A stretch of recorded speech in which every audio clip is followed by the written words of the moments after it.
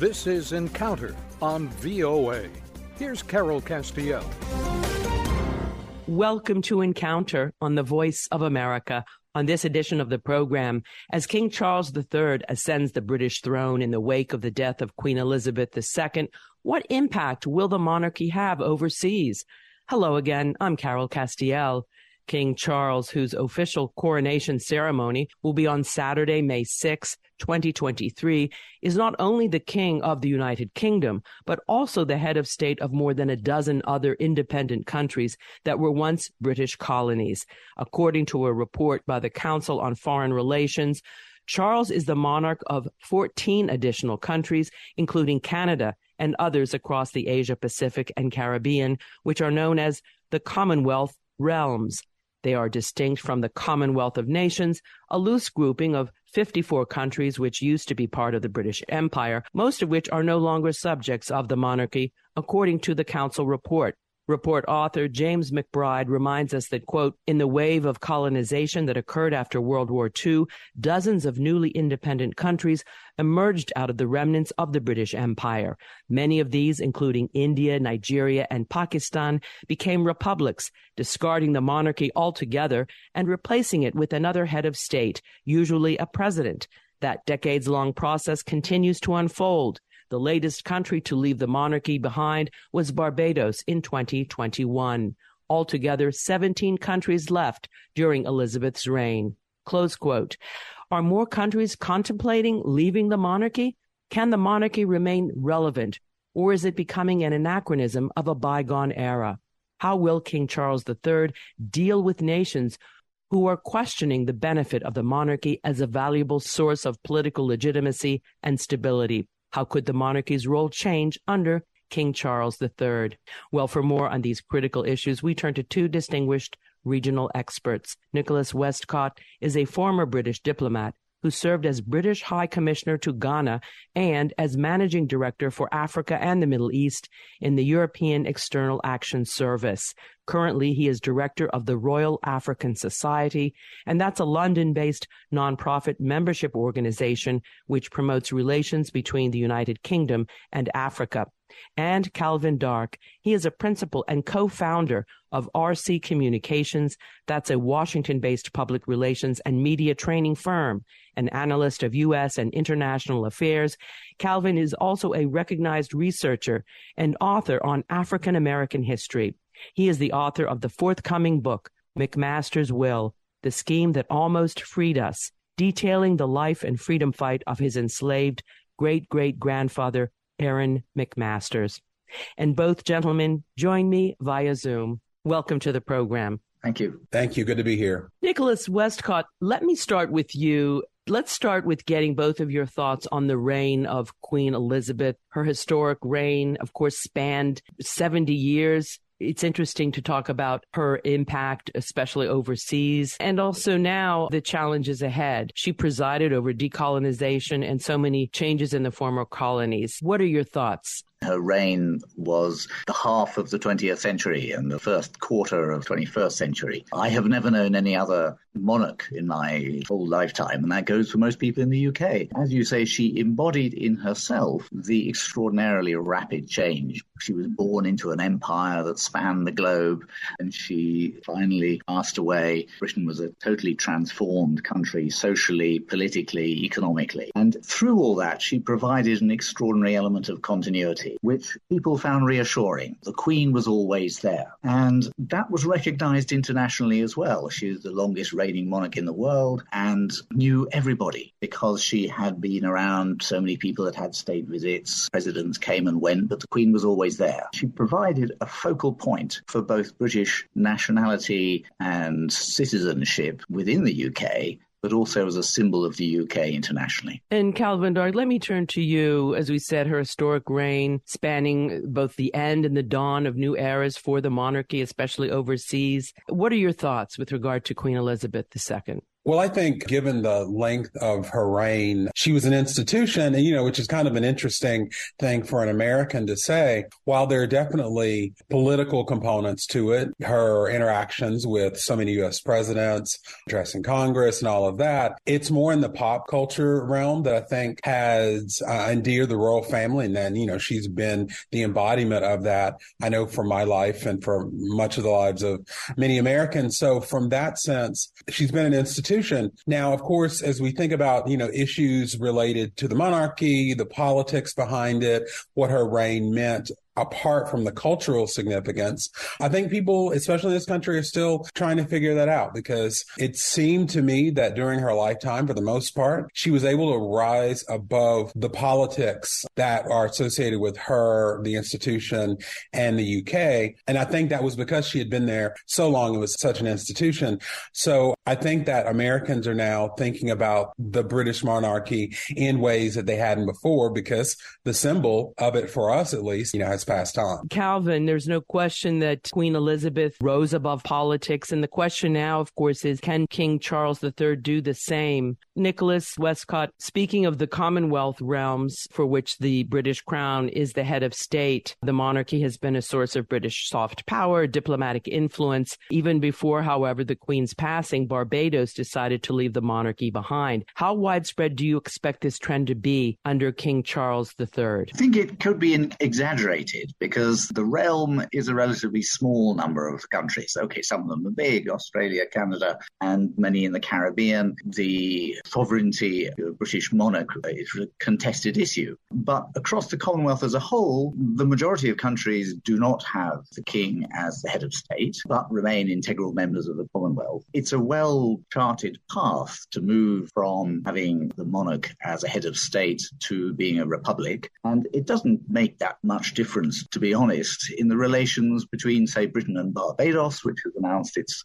wish to become a republic. But it doesn't change the relations between the peoples or the governments. It's, if you like, a ceremonial. People still attach importance to it, and it is a contested issue in some of the countries where she is a realm, because some people like to have a head of state who is distinct from their local politicians, and other people say, no, this is a foreign imposition, we should be fully independent, we should choose our own head of state. So it's a domestic issue in these countries, but it's not a fundamental issue between the UK and countries that remain part of the realm. Turning to you, Calvin Dark, do you think it is mostly a domestic issue for some of the Commonwealth realms, such as Barbados recently and perhaps others, leaving the monarchy because the relations will be pretty much the same between the people of the country in question and the UK? How do you see it? There is a rising tide of anti-royal sentiment. There's going to be a new brand, so to speak. King Charles is the figurehead, no more the more popular queen. Yes, when Barbados, I believe it was the end of last year, when this was in the news about removing the monarch as head of state, that made a lot of pop culture news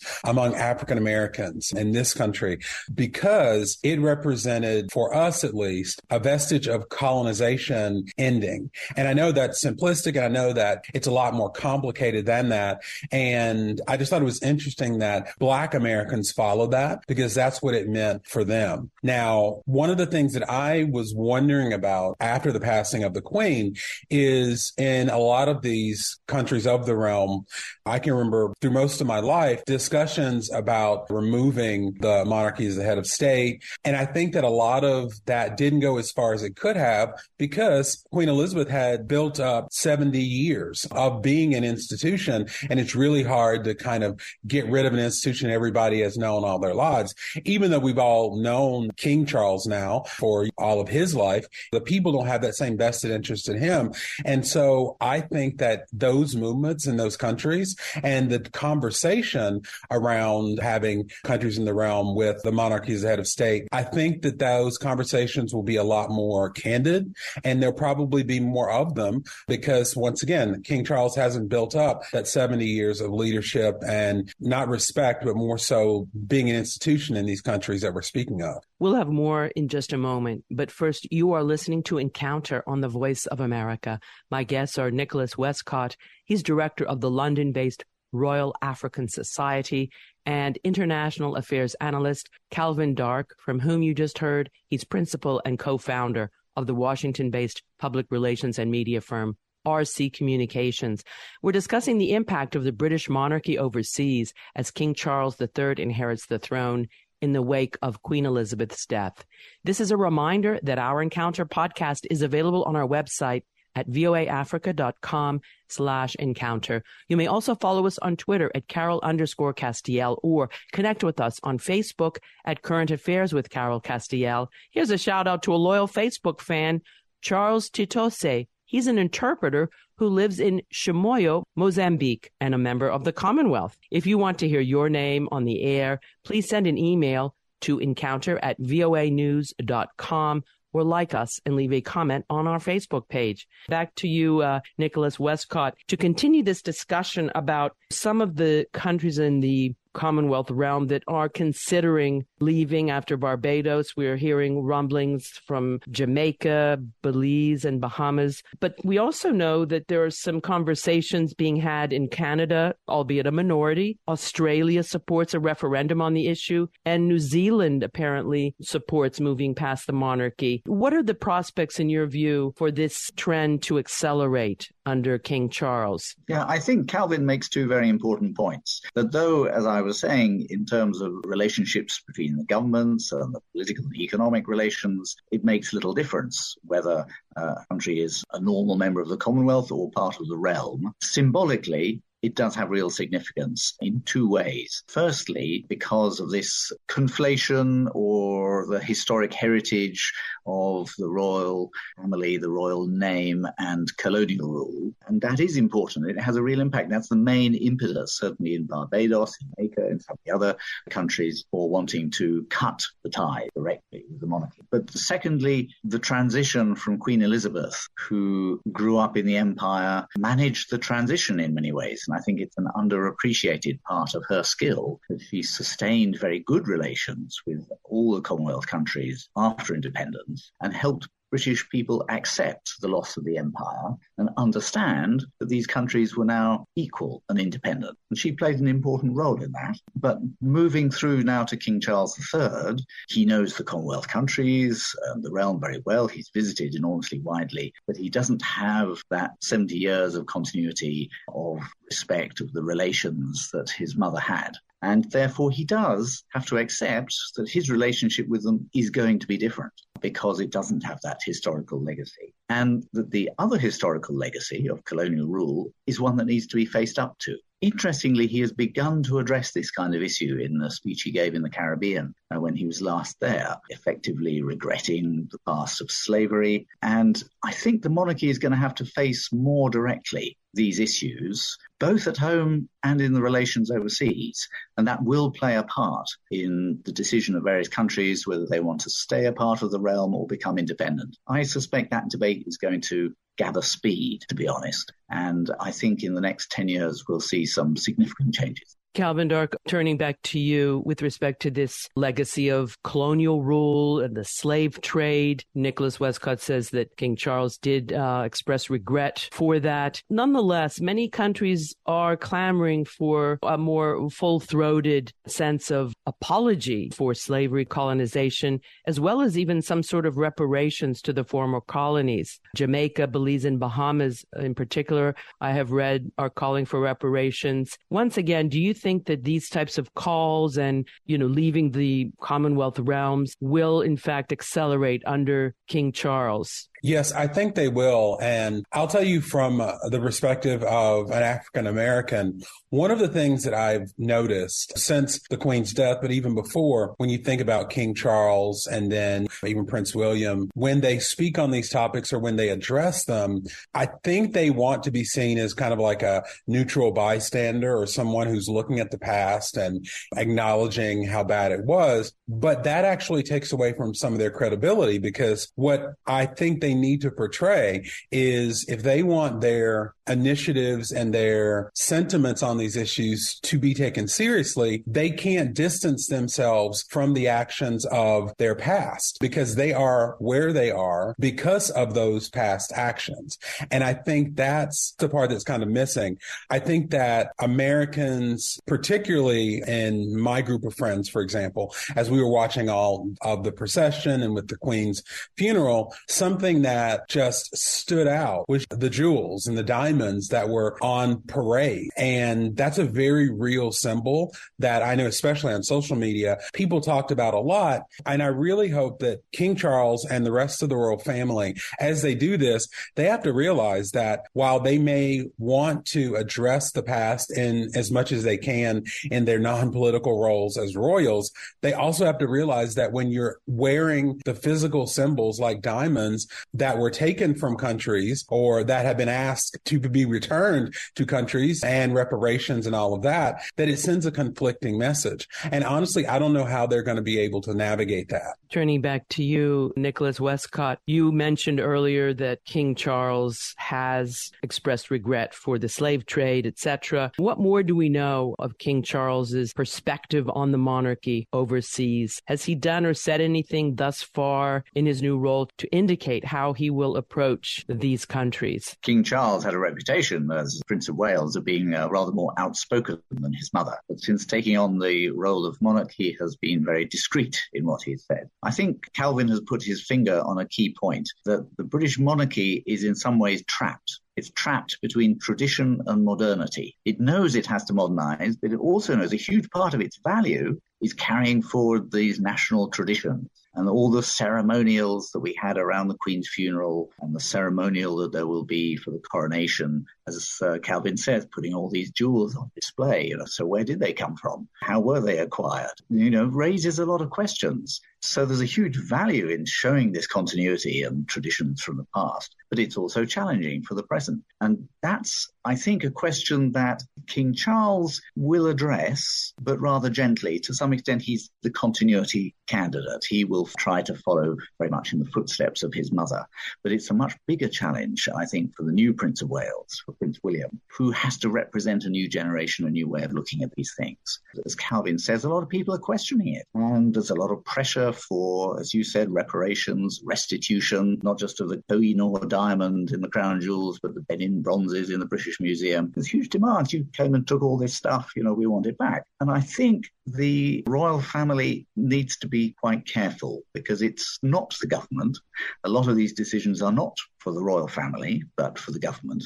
And yet they are implicated because they are the representation of the state and they can't avoid that. So I think they could actually show a lead to the government by being more upfront about repentance for things past. It's not in their power to organize the restitution of things, but they can symbolize that, in fact, as the Queen herself did in relation to Ireland. Her speech on her first state visit after the Good Friday Agreement was a masterpiece of political reconciliation, which acknowledged what had gone on in the past, that it was not a good thing, but looking towards a future where we could overcome those kind of things. And I think that will be a kind of template that certainly the new Prince of Wales, and possibly his father, the King, will take forward in trying to build a new set of relations with countries with whom we have a contested past from colonialism. Thank you for that, Nicholas. And turning back to you, Calvin, for any further thoughts with respect to what we may know of King Charles's perspective on the monarchy overseas as he takes the reins, perhaps Prince William. What are your thoughts with regard to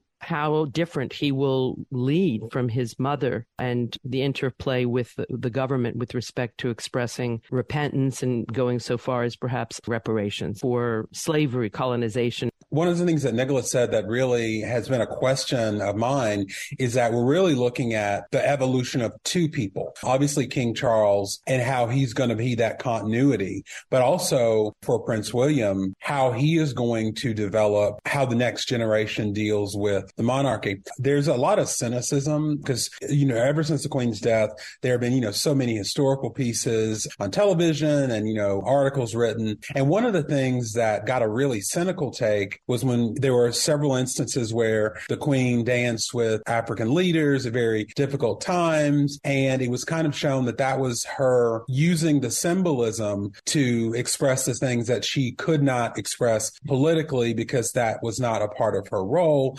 And I think it fits. And I think people understand that that was the role that she had to play. But I wonder now, in this day and age, now with King Charles, I think that the world looks at leaders of having to take a stance on something. And I honestly don't know how King Charles is going to reconcile that for the world. What leader now can do that, can be a leader, can address these very, very controversial issues without taking a stance on it? And it's going to be really interesting to see if he can even do that. I don't know if that's even within King Charles's power. And I think that the royal family is going to have to do a really, really good job in explaining what their role is and what they can do and how they can be leaders. Because if they're going to be symbols, I don't think there's going to be enthusiasm for this next generation, especially from the U.S. Turning back to you, Nicholas Westcott, how does Britain's current, at least, unstable political situation, referring to Boris Johnson or now Liz Truss, then, of course, the historic break from the European Union, Brexit,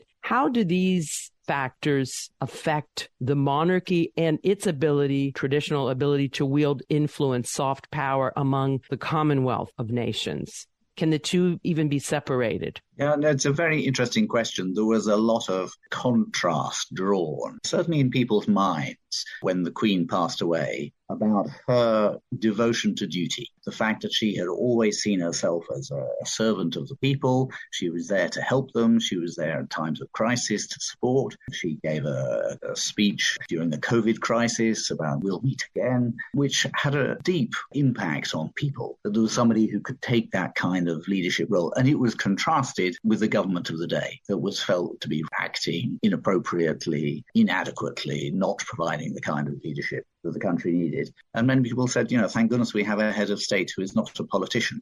So that reinforced the value for many people of the royal family at home. It will be hard for King Charles to replicate that. And as Calvin has said, there is a risk in some places of the royal family becoming a liability because they're seen as a representative of the colonial past. And they have to address this if they're to remain relevant. And I think Calvin, again, has put his finger on the fact that everybody knows King Charles is a huge environmentalist. He wanted to go to COP27 because he wanted to deliver a message that we've got to save this planet. And he now feels a bit constrained from doing that. Well, I think the public would back him up entirely in saying, yeah, you have a voice, you should use it. But there they will tiptoe gently, because once the royal family is seen to have taken a political position which is not shared by everybody in the country, they begin to fall into the kind of bear traps that exist, and then they become political shibboleth, something that's bashed back and forth between rival camps, and that they need to avoid. And Calvin Dark, you get the last word with regard to the nexus between a rather unstable political situation currently in Britain, first Boris Johnson and Brexit, and now Liz Truss. How does Britain's relatively unstable political situation affect the monarchy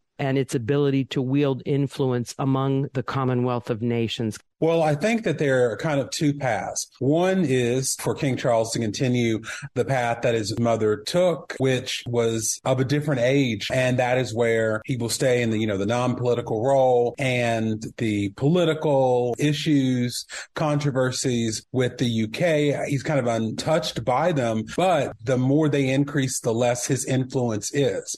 That's the first path. The second path is, and I think this could be an opportunity for the royal family, is to kind of push the envelope a bit, which I know that's very American of me to say that, but I think that if they push the envelope a bit and on very specific subjects that King Charles feels passionate about, we know he's passionate about the environment. We know he's also expressed himself on the legacy of colonialism. I see an opportunity he could actually inoculate himself a bit from the ups and downs of British politics if he is seen as separate from it, but with a stance and with an opinion. Because if it continues the way that it is now, it will only be as popular to the Commonwealth of Nations as the UK is on the government political side. And a lot of that deals with economics. And I don't really think that's a winning formula for King Charles, and definitely not for future King William. Well, on that note, I'm afraid that's all the time we have on this edition of Encounter. I would like to thank my terrific guests, Nicholas Westcott, Director of the Royal African Society, and Calvin Dark, Principal and Co-founder of the public relations and media firm RC Communications. Encounter was produced in Washington with technical assistance from Rick Pantaleo. I'm Carol Castiel. Please join me again next week for another Encounter on the Voice of America.